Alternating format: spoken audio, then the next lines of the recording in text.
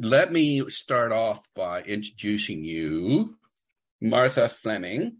I'm going to read out just a brief bio that's in the publication called The Devil's Artisan.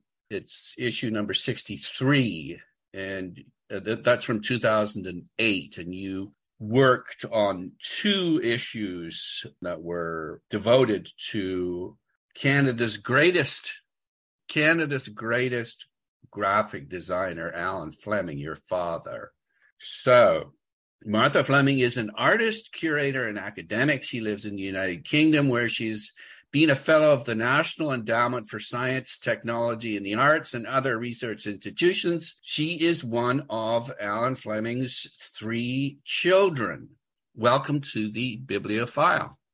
Nigel, thank you so much for inviting me. Now, is there anything you want to add to your bio? Well, I might just add that I did a degree in the history of the book at the University of London. And I think that was at one and the same time, a kind of culmination of all the things that my father taught me about books and typography, and also a funny kind of springboard into developing the methodologies that allowed me to edit those 2 issues of DA, Devil's Artisan, about his work, and to consider the ways in which graphic design historiography could be developed through case studies such as the work of my dad.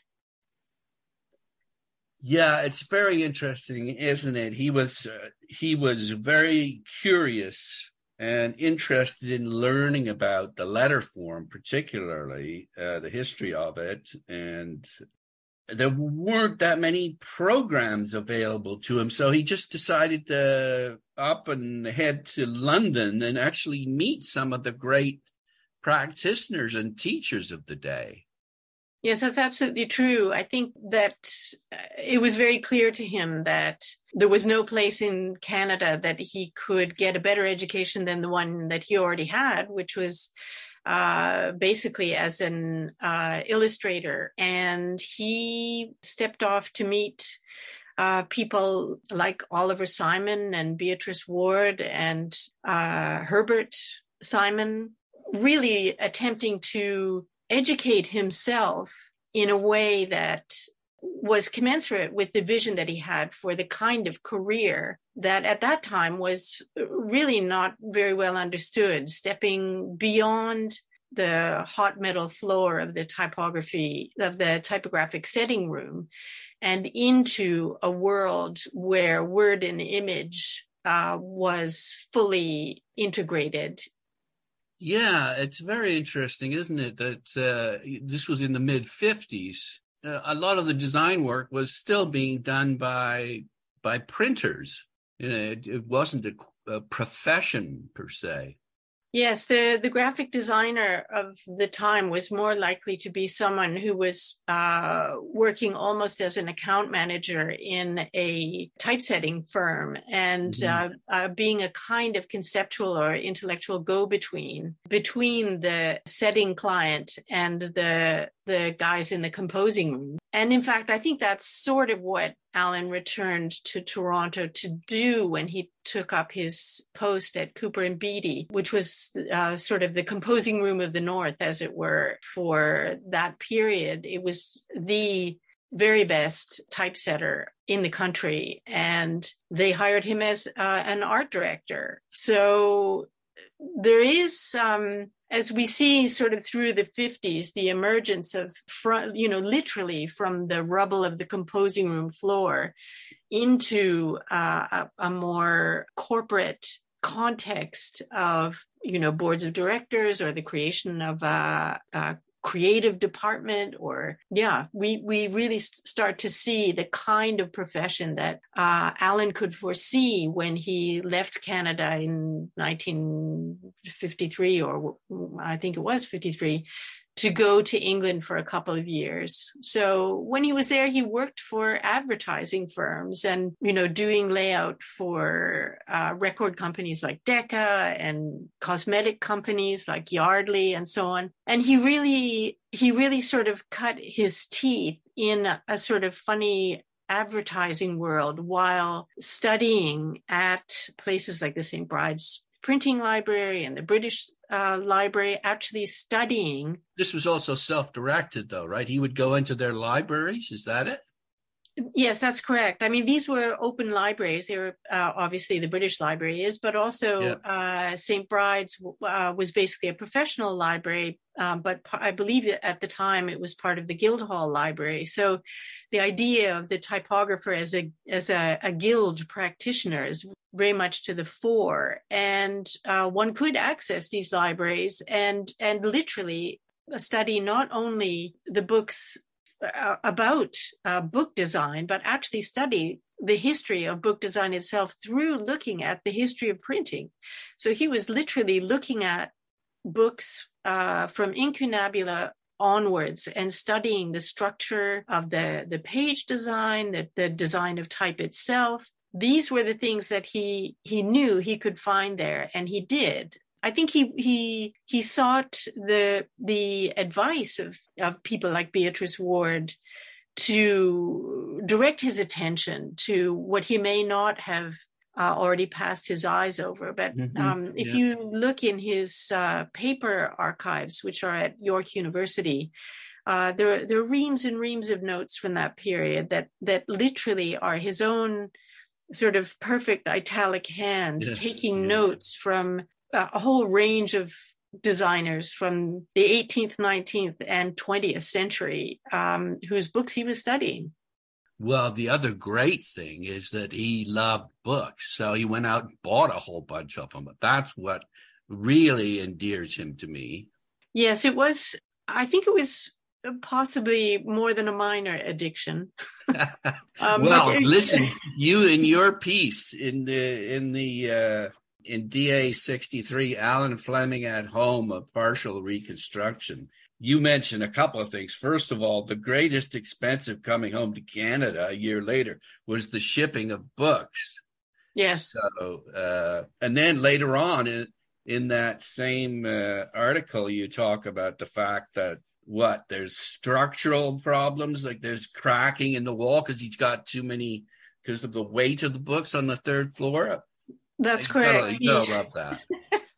As any book collector will know, one amasses books, and then there may be either a financial reason or a reason having to do with moving house that means that you suddenly divest yourself of some of the most important physical objects that you will ever have owned. Your books. And Alan's books that he bought in England, I think at one point he decided that he wanted to purchase a country home, or at least the possibility of it, by buying a little patch of land in the Caledon Hills just outside of Toronto. And he made some arrangement with Jack Trevett, who was then the director of Cooper and Beattie, to swap his collection, which did include a number of incunabula, many of which were displayed in that exhibition at the Art Gallery of Ontario about the Bible, the typography of the Bible that he did in the 50s. I've got the catalog to that. Yeah, it's a great catalog, and many of those books were the books that Alan brought home from London. But as he sort of moved towards leaving Cooper and Beattie, he said, "Look, Jack, I'll leave you these books if you give me $5,000, and I can then buy this patch of land in the Caledon Hills." Unfortunately, the patch of land in the Caledon Hills was harder to keep, maintain, and possibly build on than any book collection might have been. And I'm pretty sure that he regretted the swap, in later years. But didn't he sell the land for to get a down payment on another place?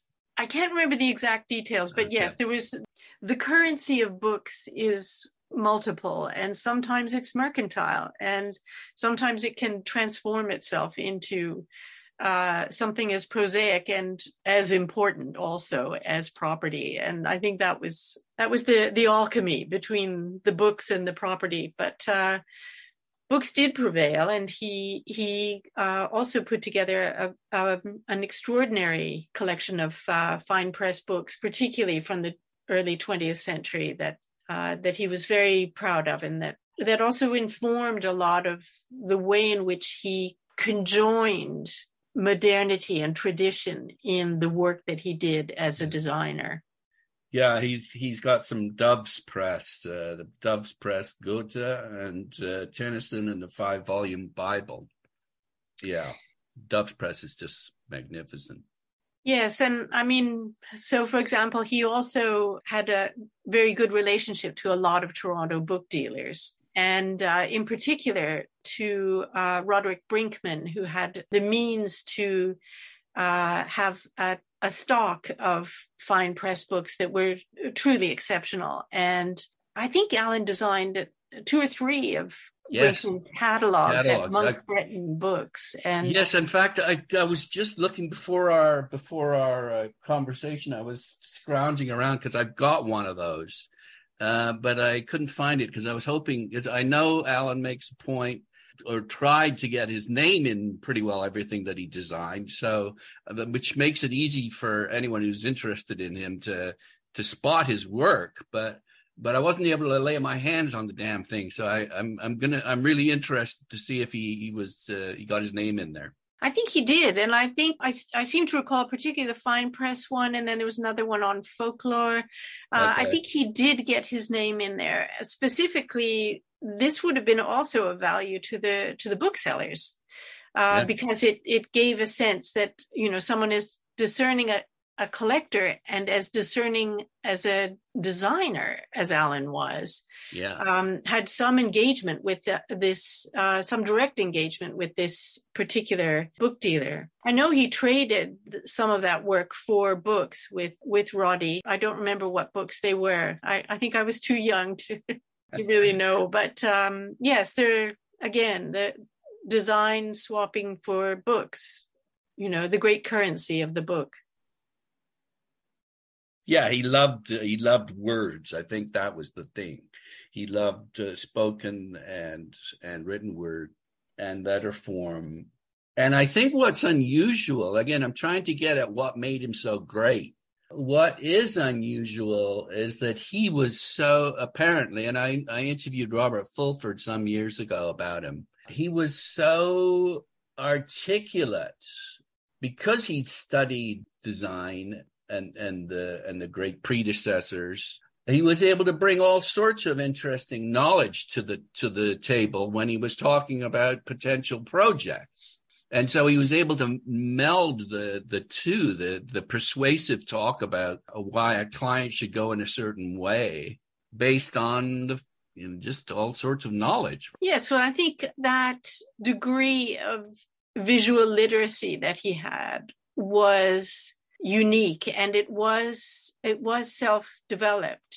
In those 2 issues of DA, I think I described some of the accoutrements of the house that included, beyond books, many antiques that had letter forms in them, vernacular signs, or bottles with special labeling on them. He was very interested in the way that each and every locality or time period actually solved this problem of connecting things, ideas, and people through a visual language. And he was, as you say, very articulate about the history of that engagement between people, things, and ideas, and how letter forms form a kind of fusion between image and object that was really viscerally felt by him.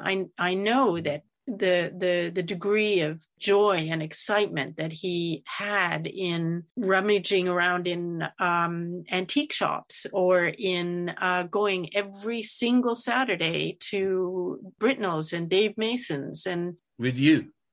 Yes, with me and my brother and sister. And yeah, these were the outings that we had with Dad. They were fairly, other kids would go skiing with their parents, or, have a ball game or something of that nature. But no, we got to go to Britnell's and Dave Mason's. And I think each of the 3 of us has a very different way in which we incorporate the things that both of our parents taught us, because, our mom was also quite an extraordinary person, very involved in the book trade, particularly in the latter half of her life. She worked at the Association of Canadian Publishers and the Book and Periodical Development Council, and was a very significant figure in the Right to Read and PEN and various other organizations of that nature, because she was administratively very skilled. And I have a hunch that the reason that Alan never opened his own office or whatever, part of the reason for that was simply that Nancy was such a good administrator that, as a secret partner to his sort of intellectual and creative powerhouse, she filled in for a lot of infrastructure that many other people had to construct in the form of an office, a company, etc. That doesn't quite make sense, though. I mean, if she's such a great administrator, it seems to me that'd be perfect to set up a company together. Well, there was an incorporated company, but I think that Alan was basically more comfortable for a range of reasons in a salaried post from which he could either choose to be involved in design projects, or through which company, like McLaren's or like Cooper and Beattie, projects would fall into his lap. For example, the CN project, he did that while at Cooper and Beattie, and it cascaded. The logo project that he was involved in, commissioned by James Valkes, who was sort of the lead corporate and technical designer for CN, the kind of work that cascaded into Cooper and Beattie from that logo design was everything from typography and composition for telegraphs, for CN's hotel stationery, for railway tickets, for you name it.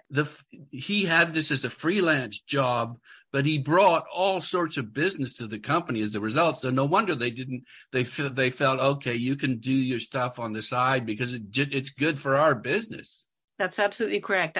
It's the only reasonable deduction that I've been able to draw for this fact. And, this is also a time, particularly when he's working at McLaren Advertising, this is a time before the notion of corporate responsibility, right? So he's doing things like designing the Toronto Symphony Orchestra logo while working at McLaren, but also getting a lot of kudos from the sort of elite cultural establishment for. It's perfect. I mean, the connection, the business connections through doing something like that are golden, aren't they? I believe so. I think that's really what it was about. And I think it meant that he had more job and employment security than he would have had if he were carrying the can for a company, his own company, with all of the risks that entailed. Yes. Reflecting on my own career, I was connected with a company, but I also had the freedom to do whatever I wanted, and that is, you've got the best of both worlds there. I think so. I'm not sure that the kind of pressure that the ad man was under in the 1960s could really be conceptualized as freedom. But it does sort of play out in his own health, of course, which is, again, he left us tragically young. What was he, like 48 or something like that? That's correct. He died at the age of 48, which was tragically young. And as you point out in one of your pieces in the DA here, there are other, William Golden, for example, is another, he worked with CBS, very highly regarded. He died young. There's a variety of different people in the business that died because of stress. Yes, I mean, it's hard to imagine that. Well, maybe it's not so hard to imagine that world now. I mean, there are, as I point out in one of the sort of prefaces for those that double issue of Devil's Artisan, there are a lot of similarities now in that sort of flat hierarchy, individual responsibility, the sort of almost nomadic creative that we have now in a post-digital world is under similar kinds of pressure to the sorts of pressure that advertising and brand designers were under prior to any understanding of the corporations that they were working for. Well, many of those corporations did not understand how to do in-depth research, either in terms of the way the corporation saw itself or the way that customers saw the corporations. So they were actually doing the work that, let's say in the 1980s or 1990s, at a company like Cossette, you would have 300 people working on a project like the CN or Ontario Hydro or any number of the larger scale and even national projects that Alan worked on. The idea that you could do that kind of work as a one-man band or as maybe 5 or 6 people, the way Valkis worked on the CN project with, some of the really great sort of product and application designers and logo designer of their time, and they were just 5 guys. I mean, yes. Yeah, puts me in mind of Paul Rand. I mean, he was probably one of the pioneers in the 50s, or late 40s, early 50s. And that's also very interesting what Alan did. He put together these little exhibitions at Cooper and Beattie on important designers such as Paul Rand and Zapf. I think he did Herman Zapf as well. He did, and now this was just for his own edification or for client edification, or just why did he do those? Well, I think there were a couple of things going on there. It was partly to network for Cooper and Beattie and also for himself. These guys are, particularly Zapf, they're designing type.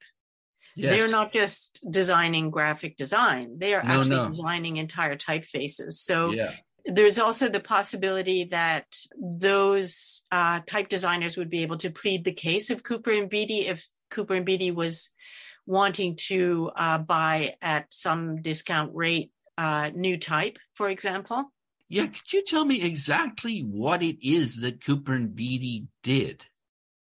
Basically, Cooper and Beattie was a typesetting and composition house. So they sold type. So if someone wanted to have a book typeset or an ad typeset or something, anything that was going to be printed had to be compositionally typeset. So, sorry, taken from either a manuscript or a typewritten that basically transferred into what it's going to look like in the finished product. Correct. So, and someone would have to, as they say, call that type, which means decide what font it was to be set in or number of fonts, what weight of type, in order to fit the financial requirements and the aesthetic requirements of the client. So if a client comes to you and says, I'm doing a piece of advertising, it's got to be 2 pages of 8.5 by 11 folded, because that's all I can afford to print. I'm going to need 5,000 copies of it. Here's the text body. Can you make it look good and fit that economical, that financial. So you're talking about a brochure, for example, something like that, or an advertisement. Yes, or an advertisement, and so then what the type company is interested in advertising is their skill in advertising. So there are a lot of ads that Alan designs for Cooper and Beattie to basically demonstrate their skill in making ads, in calling the type that would fit, a quarter of a page in a magazine like Print Magazine, for example. So this kind of activity is basically what they're undertaking, and it means that they are wanting to buy type both from the US and from Europe, and having someone like Zapf come in and present his graphic design and also his typographic design means that you create a sort of network, you advertise the best in European design to your clients, you make a direct connection with the designer that might mean that you could get the actual type itself you could buy it cheaper than if you went to the Monotype Corporation or, these things are very tight though, because the typesetters and compositors are a very, very highly organized union. So I think this also had an impact on the way that graphic design as a profession emerged from typography. So, but that's, that is a whole history that's yet to be told. And I would love some historian of design to actually look at the compositors and typesetters unions and see how they are affected by these enormous shifts that people like McLuhan start talking about it in that time period, in the relationship between these sort of almost feudal old world guilds and the fast pace of typographic advertising. Yeah, you're kind of losing me here because well, it's not about Alan. It is about Alan. I know it's not, but I think it's important to understand the company that he worked for in that crucial period. Correct. And so what did they basically employed people to lay out these pages, and then they sent the actual type to the printers? Correct. And these people that did this laying out, they were part of a union? Yes, it was a very powerful union. Compositors and typesetters union. Basically, Cooper and Beattie would go out to the client. They would say, look, we got all these different options here, typefaces. We've also got a designer who, knows how to make this stuff look great. So then you agree with the client. Yes, that you present. Yes, this is what we're going to do. And then you send instructions to these unionized people to actually lay out the pages in the way that you've instructed them to, and then they then send it to the printer. That's grosso modo. That's pretty much it. Yep. And Alan was developing this sort of, really, there hadn't been any sort of expertise in that space until the period that he sort of steps in, really. He's a pioneer of this thing. Yes, I think that's true. The other person who was affiliated with Cooper and Beattie a little bit prior to Alan, and who also went to Europe to study, is Carl Dare. Is it Design for Type, the book that he wrote in 1952? Yes. So, but Carl was more interested in designing type, and Alan was more interested in using typography as part of graphic design. Right. So they were very complementary, and I think they both taught each other a lot. And there are these amazing letters from Dare back to people like Alan in Toronto when he is in Antwerp at Enschede, actually learning Carl Dare how to cut metal type. Yes, there's a film on that, isn't there? The Puncher. Oh, really? Oh, I'd love to see that. I think there's a film that he was involved in making, Dare was. Yeah. But, okay, I see. So just, that's good to know that the two of them were connected and would you say that Dare was a mentor or a colleague or what? Well, I think at this point, these guys are co-mentoring each other. Yeah. I think Dare was a little bit older, but for example, Alan bought the Plantin press for Carl.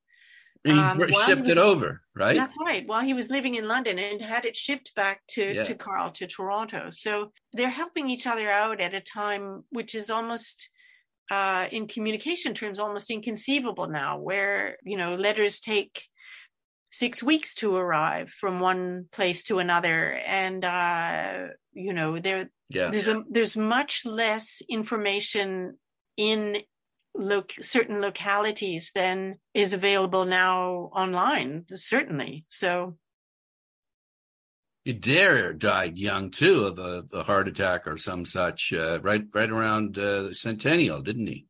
I think that's right. I don't know much about Carl Dare, but there is, I believe that there's an issue of DA Devil's Artisan about Carl Dare as well. I mean, I Right. must say that Devil's Artisan as a publication is quite an important sort of standard bearer for Canadian graphic design and typography and its multiple histories. Yeah, I was delighted to be able to publish with them, and yeah. Yeah, I've almost got a full run. There's some down in the 30s that are damn hard to find, but okay. So getting back to Alan, then he worked with Cooper and Beattie, but we talked a bit about Canadian National CN. I think it's a little bit typical, sadly, ironic that CN hired an American who turned around and hired a Canadian. The American was hired as a kind of a brand manager or someone who was responsible for the overall redesign of the corporate look of CN, and Alan was just hired for the logo. Is that it? I think that's basically it. Right. But I think that sort of simplifies what was an incredibly productive and dynamic relationship. I mean, Volkus was at the time, and I believe he's still alive, actually, an extraordinary person. Volkus was a real sort of cultural mover and shaker in New York at the time, and had a club and a number of other sort of shops and things. And he really sort of embodied a kind of energy that was unique to that period. I mean, he had a modernist vision for Canadian National Railways that was almost pitch perfect. He sort of understood the sort of power of the conglomerate, because it was not just the railway, it was telegraphs, it was hotels. That's why they took the R off, didn't they? Yeah, it was shipping. It was one of the biggest national corporations in the world. Yeah. And he sort of understood how you go about understanding that kind of corporation. That was his genius. And he also knew how to go and find the best people to work with, right, and how to get them to work pretty much 24/7 to make this thing happen. There's one image that I found in Alan's papers. It's a slide, basically, a 35 millimeter transparency slide showing Jim Volkus in the Montreal studio that he rented in order to work closely with CN, whose headquarters were in Montreal. And he's standing against a wall absolutely covered with different design stripings for the sides of railway carriages. And he's just having a quiet smoke. Yeah. And the dynamism that's coming off that guy is just astonishing. So, you know, these are two men who managed to find each other. Well, I was going to say, I think, again, part of the genius, if you want to call it that, of Alan is just self-promotion, getting himself into position to being found like that.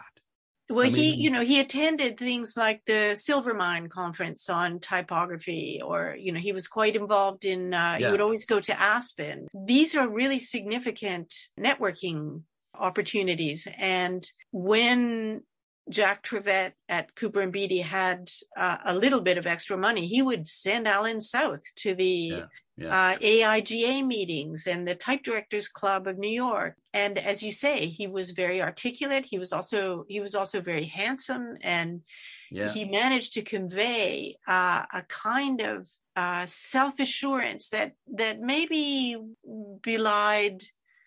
Yeah, I don't think that he always felt that self-assurance, but he was able to convey it. This is how he ended up being so well respected in the States, and probably where he met Jim Volkus. Well, the other thing too is that he gets involved. You know, like I just picked up, as I showed you the other day. I picked up. He actually designs stuff for AIGA.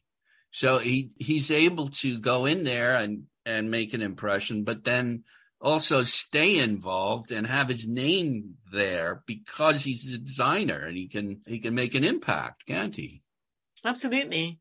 And again, I think it's that relationship with Cooper and Beattie as a typesetter that means that they want him at the AIGA, because if they've got type for sale and the Alliance of American Graphic Designers is noticing their creative director at Cooper and Beattie and the kind of typographic work that is coming out of Cooper and Beattie in Toronto at that time, that might well garner them jobs and larger projects, because it's the really big corporate projects where typesetting is important, where you're doing everything from, the sides of buses on down to people's business cards. That's the kind of typesetting that makes money for a composing room at that time.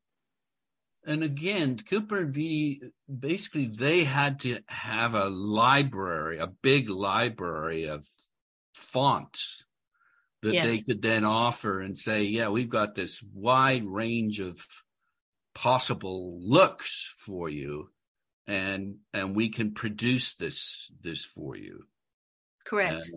And again, just thinking prior to the computer age, does that mean that it's the actual hard metal type? In some cases it's metal type, but there's also mainly people are setting in hot metal through linotype and monotype. That's right, machines? Exactly. Yeah. But also at this time, film typesetting is starting to come in. There was a whole sort of project with FlexiType that enabled you to literally use a piece of printed plastic to warp or twist typography that had already been set. So by photographing it and twisting the piece of film. So these kinds of innovations are starting to happen, but actual photo typesetting wouldn't come in until much later, until the sort of 1980s. And by that time, I'm afraid Alan was dead. So there are a number of kind of transitions in typography, the technicalities of typography that also open up new creative possibilities that I think he was more interested in experimenting with when he moved to Maclean's magazine, which was his next big move after Cooper and Beattie. Yeah, let's move on to that. But just one final question about this.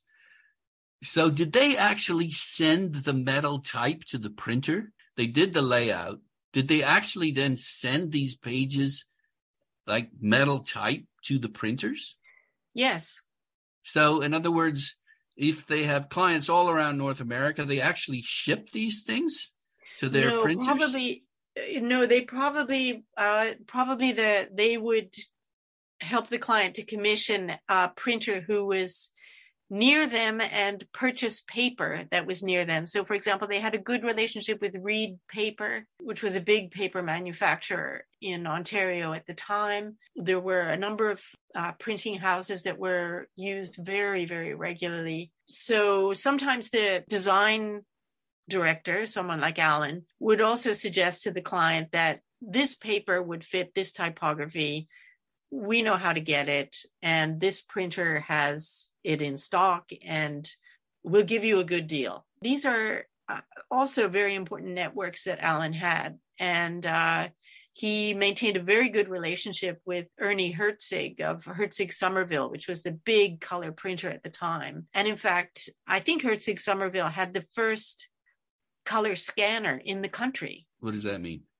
Well, now scanners, you can have them pretty much as part of your desktop printer. But at the time, scanning and rasterizing images and turning them into bits of film that could be printed color was actually, we're talking about a machine that's the size of your bedroom. I mean, these are huge machines. And Herzig Somerville had one of the first ones. So CMYK printing using, these are technical questions. No, it's okay. We're good with that.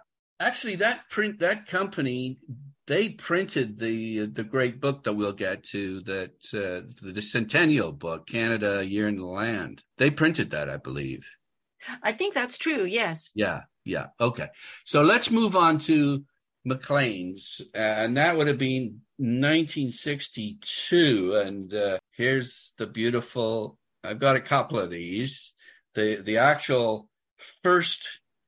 Well, it's when he took over as director. There's some others prior to this, but the cover is November the 3rd, 1962. And I think it just speaks to exactly how Alan operated. He incorporates the letter form into the design, and that is connected, of course, to the message. So here we have 40 months to make or break Canada, and it's sort of like the Leaning Tower of Pisa, and the A in Canada is falling off a ledge. And then at the very bottom, can we avoid union with the USA? And again, we talk about how important he is to the idea of Canada. He's just right in there doing stuff that's so relevant to the making of Canadian culture and identity, isn't he? Yes, I think that's true. He had a very ardent love for Canada and as a country in a way that I think was possible in the 1960s, when everything was to be played for with regard to Canadian subjectivity and identity and cultural life. And these are the years in which the Canadian flag is redesigned, when we have Expo 67. This is all very hopeful post-war stuff. And it's before a period of sort of economic stagflation in the late 80s and early 90s that mean that those sorts of visions appear to have the costs that they do, and the emergence of an understanding of Canada as a sort of post-colonial structure and ways in which that doesn't work. But in the 1960s, I think those sort of hopeful thoughts and feelings that were a sort of post-war socially liberal rather than economically liberal world was something that many Canadians in that sort of elite cultural world that Alan moved in were terribly excited by and wanted desperately to move in the right direction. And this involved, for example, advertising companies like McLaren, which he worked for after working with Maclean's, in very close collaboration with the Liberal Party, with Trudeau, with Judy LaMarche, and the creation of the 1967 Expo, with books like Canada, A Year of the Land. These were all nation-building projects, and Alan was involved in all of them to some degree. But I think that cover of Maclean's that you're talking about is one that does express the sort of anxiety of Canadian identity faced with the elephant next door, which has also perhaps reared its head more in the past 5 years than it has at any other time since the 1960s. Yeah, I mean, I've got this theory that Canada's last hope for independence. I mean, I'm kind of focusing in on Walter Gordon, the great economic nationalist, who everyone on the right thinks just screwed up and made sort of silly suggestions and that never would have worked. But his budget at 63 came up with suggestions on how to curb American direct investment in the country. And the Liberal Party, his own Liberal Party, laughed it out of Parliament.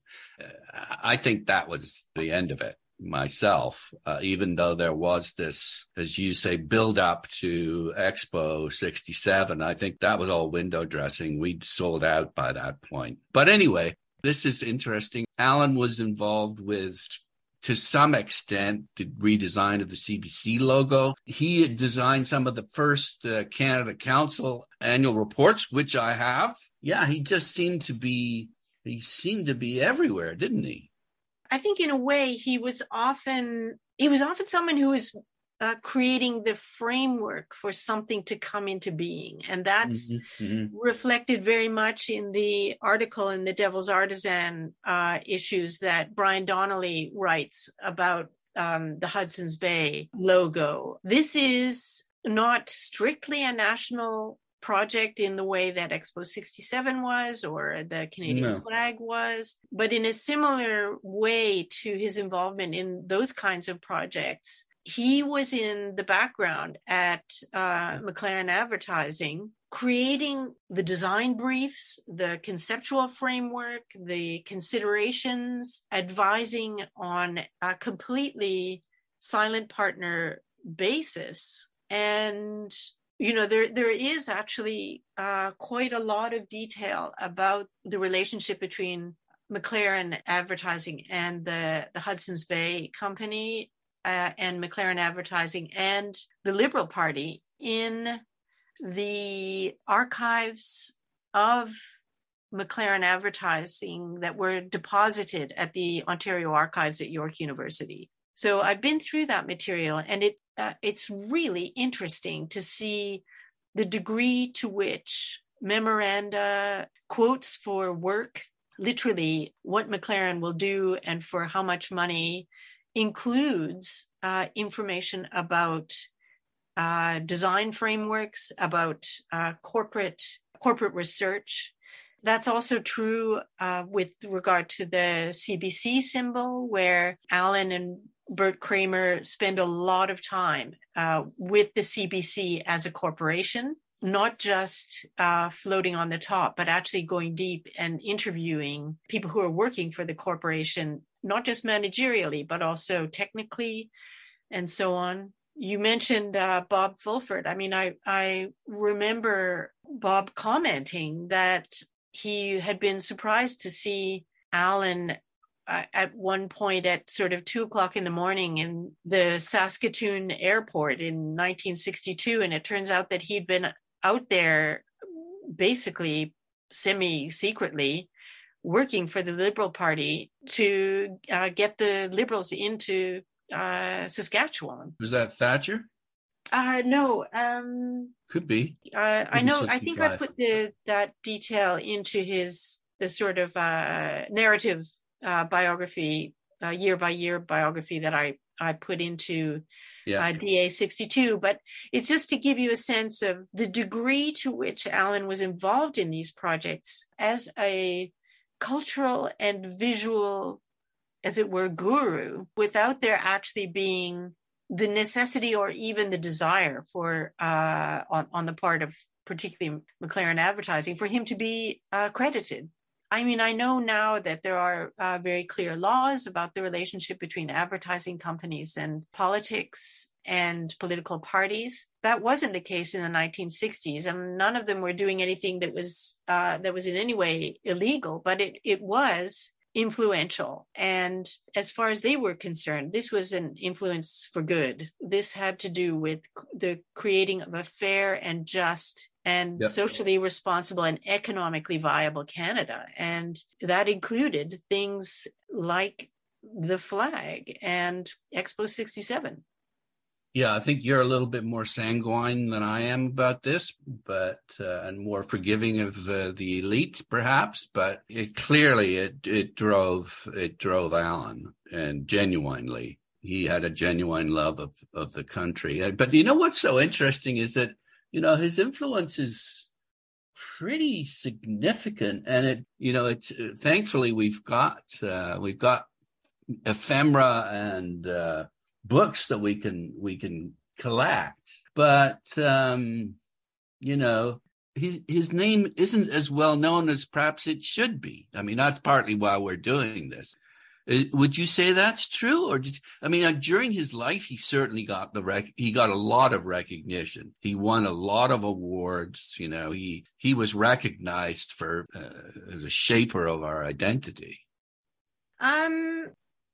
I think that these things ebb and flow, but I think they are also subject to the sort of historiographic skills that are or are not present in the people who are looking at and making history, as it were. I think it's also true that it's much easier to forget the dead than there are many who are still, with really exceptional careers of their own, who are still out there blowing a trumpet, and more power to them. But I also believe that, he was not someone to.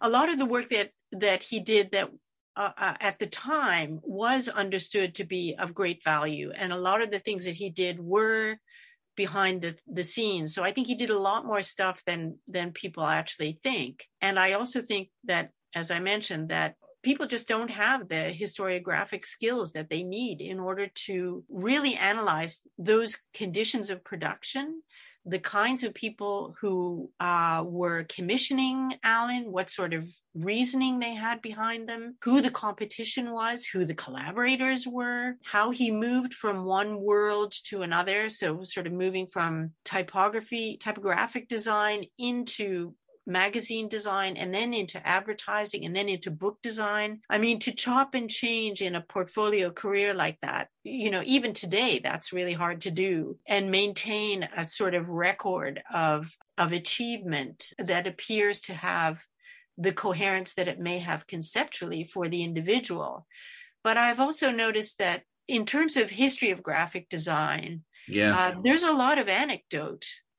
There's a lot of so-and-so says this and so-and-so confided that in me. And, so you end up with a series of sort of shifting sands and a kind of Rashomon narrative to what happened or didn't happen in 1960 and 1970 and even 1980. I mean, there needs to be a much more rigorous historiography of design, well, internationally, but particularly in Canada, where the idea of being an historian of graphic design is that you go and see an old designer and you ask him what happened. I mean, I just, as someone who's done a couple of degrees, I know that's just not rigorous enough methodology. So, have to be. I was going to say, I just spent the summer in the Czech Republic. I can't get over the number of monographs and books there are on book designers and graphic designers in that country of 10 million people. I mean, it's just a completely different level of appreciation and valuing of this aspect of culture. Yes, I think that is a feature, particularly in Eastern Europe, Mitteleuropäische, where there really is a great sense of the importance of products and product design, architectural design, housing design, graphic design. These are the literally the fabric that knits together society and expresses its aspirations, both cultural and social, and even economic. So it is something that sort of seems not to have followed on in Canada from that period. I mean, there are a couple of films that have been made recently about Canadian graphic design that are, I'm glad that they were made. I wish that they had been the visually impressive. That not much more though. Well, in terms of actual historiography, I would have liked to see deeper research, but it's great that they're out there and they're so totally agree. They're exuberant and exciting, and they're excited by design and by that design history. But one of the reasons that I did those 2 issues of DA was, in the hopes that I could put at the disposal of cultural historians in general the kinds of scholarly apparatus that would be required for someone to actually go and do real research. And that hasn't happened yet, but I'm still hopeful. Well, let's just sort of winding down. This is a program about books. Alan, I think he at one point says that really this is what he's always wanted to do, is something serious, and this is to design books. This is what he considered to be really serious work, and he was kind of glad to get out of the rat race, the advertising rat race, and he landed. He took a pay cut and went to the University of Toronto Press, and at that point, I think it was the fourth largest university press on the continent of North America. That's mid 67, 68. Is that where it is? It's 1968. Yes. Yeah. And they pretty much created the post of chief of design. It was negotiated and discussed at the very highest level at the university because, of course, they had a design office that was functioning to produce books with some really great designers, by the way. But it didn't have a sort of overall director or someone who could actually structure, as it were, a brand for scholarly publishing. So amazing people like Laurie Lewis were already working there. I'm so happy to have interviewed Laurie. Yeah. And Will Reuter, of course. Exactly. And Antje Lingner, who was actually trained in exactly the kinds of places that you've just been researching book history in. I mean, she was Transylvanian.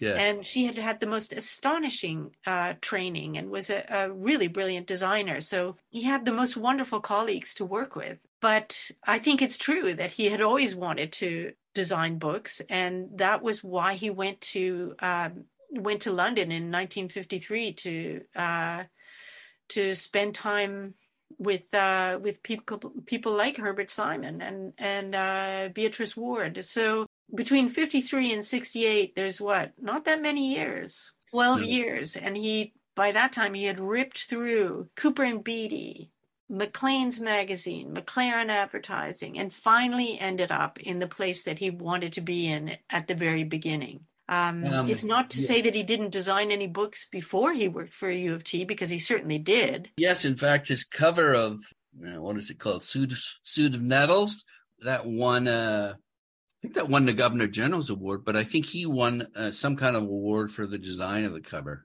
That's correct. This is the James Rainey book.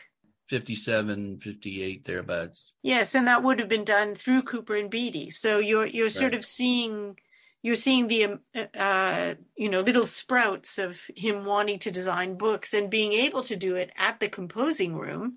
Yeah. But actually being chief of design at U of T Press, I think, was a dream come true for him. It meant that he could do really exciting work and design innovation that is structurally still even there still there to this day.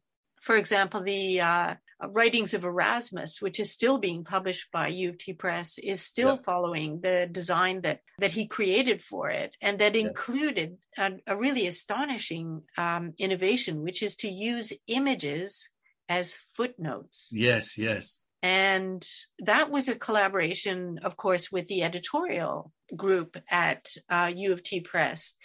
And he had, for the first time in his life, I think, a much closer relationship between word and image, certainly than he would have had in advertising, because we can see in his papers a number of attempts while he was at McLaren Advertising to bring closer together the copy editors and the creative, what was called at the time the art studio, and break down those rivalries between word and image. And of course, that was very far-sighted in terms of where advertising needed to go. But I don't know how successful he was in pleading that case. He definitely did that at Maclean's too. And I'm glad. I just want to mention Ken LaFoley, who recently died. LaFoley was like 93, I think. But I'm so impressed with him too. He was really he didn't shy away from controversy. He was,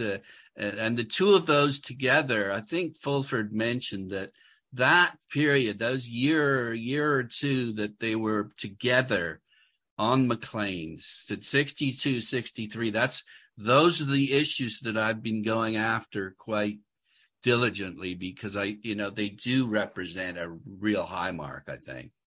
I think that's true. And, one could argue, and I think I started out with that by saying that the thing that really drove him was that relationship between word and image, and word as image.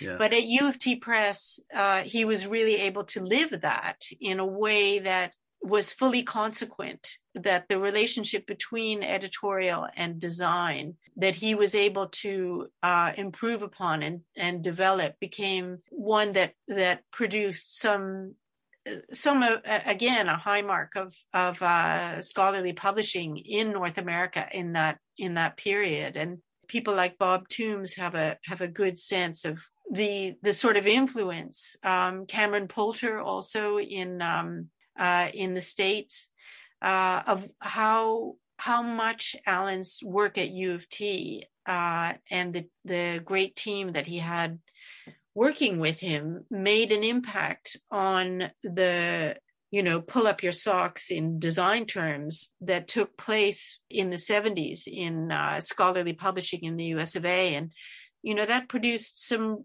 really amazing and substantially powerful publishing houses like MIT Press, which was not particularly well designed in the 60s. And yeah, it's a whole world that I think he helped influence through his collaborations with designers and editors who were working with him and under him at U of T Press. Yeah, and in fact, again, this is so typical of him, because when he gets involved in a place or an organization, he works on their, things like newsletters and invitations, and in fact, one of the pieces that he redesigned what is it, scholarly publishing? Oh, there was a journal. He redesigned or designed that originally. So that's a great way for him to, yes. And I have that. I have a copy of that. You're absolutely right. Scholarly publishing as a journal was one of the conduits through which he deeply influenced the design of scholarly publishing in North America. His commitment to the places that he worked in and the people who worked there was total. And I think it was part of what took a toll on his health was his sort of 120% approach to wherever he was working and whatever he was doing. And he was also an amazing change manager, which is, of course, now recognized as not only a talent, but also a set of skills. And you're right that he did that through, the monthly newsletter that he wrote for people in the composing room at Cooper and Beattie, that basically sort of gave them a sense that the design department, the creative department at Cooper and Beattie, was not a threat to compositors and typographers, but actually an opportunity to demonstrate the true power of the printed word. So that kind of softly teaching, alongside the teaching that he did at the Ontario College of Art and Design, has had a very long tail and has been very influential in a way that has perhaps not been fully recognized.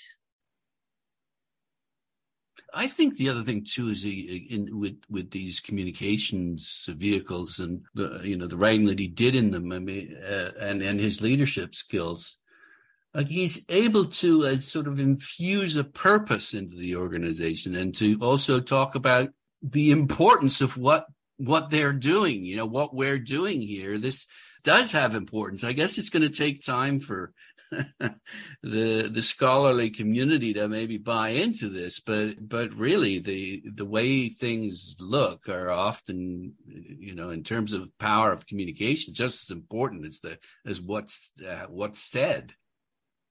I think that's definitely true, and it wasn't necessarily a given that people understood that there had to be a direct link between the medium and the message, which was, Yeah. another great thinker from that period. But also that there's a direct link between social purpose and the aesthetics of the cultural products that relate to those purposes. And I don't know if he would have expressed it in quite that way, but that does require leadership. It does require change management. It does require bringing a better infrastructure and underpinning to the relationship between people who are working in words and people who are working in images. And that's something that you see in advertising, you see it in scholarly publishing, you see it in magazine production, you see it when you're graphic designer trying to wed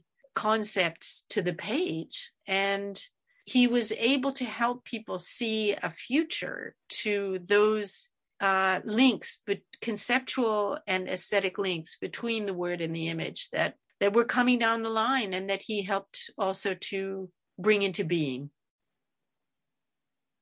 It seems to me that it's kind of an obvious observation, but he was just smart. He was very smart and obviously curious, and he did the research. Plus, he had a whole bunch of books that, he was able to rely on. But that's what you need to be a great designer. It's like you need smarts. It's a bit like T.S. Eliot talking about literary critics. What's the criteria? You just have to be really, really smart. I mean, it's kind of obvious, but it seems to me that that's why he stood out as a designer. Yes, he was a very intelligent man, and he had a kind of intelligence about popular culture. Everything from the influence of the Bible on print down to what comics meant and what the advent of the whole sort of folk movement in the States could mean in terms of how people felt about their own bodies of knowledge or their own identities. Well, he was so interested in music too, in folk music, yes. and you mentioned that he introduced the Beatles to several people. I remember going to the late great Sam the Record Man in Toronto with Alan on one of his Saturday trawls, and he was looking for Patti LaBelle and I was looking for Laura Nyro, and to his great joy, Sam was able to take us to one record that we could share, which was Laura Nyro's Gonna Take a Miracle, which she made with Patti LaBelle. So he really did have not only the smarts in the history, but he also had a feel for contemporary culture, not in an analytical way that someone like McLuhan did, but in an actual visceral, how is this moving? Where is it going? I mean, he read magazines like Ramparts and the Whole Earth catalog. And, we were exposed to the most extraordinary sort of blast of 60s and 70s culture in the childhood that my brother and sister and I had. And it's something that I'm forever grateful to, and also grateful to him for what he was able to demonstrate to us about being self-taught. That yes, you can go to school, you can get your degrees, but you have to seek out the information that will be vital to you in order to develop your interests, passions, knowledge, and understanding. You can't teach that kind of curiosity. It's you can get an education, but so many people, after they've gotten their education, they figure, okay, well, I'm done now. But it's a lifelong thing. It's something that's innate. You either have this urge to learn or you don't. Well, I think that's partly true, but there's a middle ground, which is simply that for many people, it's hard to find the courage, the wherewithal, and the risk-taking to go and find what you need that might be above and beyond what you've learned elsewhere. Yeah. And that would, what you've learned in school or in university or in trade school or whatever. Because the thing that Alan conveyed to me was that you must take a risk to find out what you need to know. And it's okay to do that. And you must have the courage to do that. It's what he did when he went to the States in the when he went to London in the 1950s, when he went to the States in the 1960s to connect with his peers. It's what he did when he moved from one career to another in what was conceptually coherent as a career, but in terms of the jumping around, I'm not sure people really recognize what it took to leave an advertising company and be able to land a job in scholarly publishing. I mean, that's those achievements are based on his drive and his vision. And he moved from one thing to another, and he went and got the information that he needed, and he sought out the peers and collaborators that he wanted. And it was a great example. I really learned so much, not only from him as a child, as a young person, but also in researching his life in order to do these 2 issues of Devil's Artisan. I really got a sense of, oh, that's what he was teaching me. That's what he was talking about. I understand now. Yeah, I'm not going to leave it on this, but you do reference the fact that at some point towards the end, he has an affair and takes off with a younger woman. Speaking of risk taking, obviously that is damaging to the parties involved, but it also speaks, I think, to his nature, or maybe the fact that he felt that needs weren't being met, and he went after them. And it's funny because I had a conversation with someone about this, and they thought that maybe because of the fact that he did this, it may have harmed his reputation and in the whatever community. I just, what are your thoughts on that whole thing? Well, yes, he left the family. He left my mother, and he moved in with Prudence Tracy. Now, Prudence was actually one of the editors at U of T Press. So right. In some strange way, this word and image relationship was merging, yes, yes, actualized in this this love affair. And Alan was also quite seriously unwell by then, and I think that he knew that he may not have many years left to live, and also it was sort of midlife crisis. I mean, the guy was in his 40s. Yeah. I think these sorts of moves. Yeah, there were a bunch of that was the way people were leading their lives then. I think there was a lot of moving around between partners in a sort of Mad Men kind of way of the world. But I think that he really did care very much for Prudence, and they had about 18 months together before Alan died. That's very unfortunate, but I can't see it really affecting his career. It certainly affected a lot of his friendships and his relationship to his family. But I think it was just part, as you say, it was part of the man he was, and he was not a saint. He was just a really amazing and interesting human being with all the faults that we all have, and a sort of health problems that related to the conditions of work that were really unbelievably stressful and sort of crash and burn stuff. I mean, he's not the only guy who, as you mentioned, who died young, who was working in either corporate design or advertising or that whole field. So I still think that it's an amazing legacy, and I still feel it as an individual who was close to him. And I'm sure that there are many of his friends. In fact, I know there are many of his friends still alive who hold their many conversations and times with him in great esteem. And also people who were students of his who have also now gone on to teach and practice. Yeah, who still hold a candle for the old guy. Well, thank you for illuminating with words his person.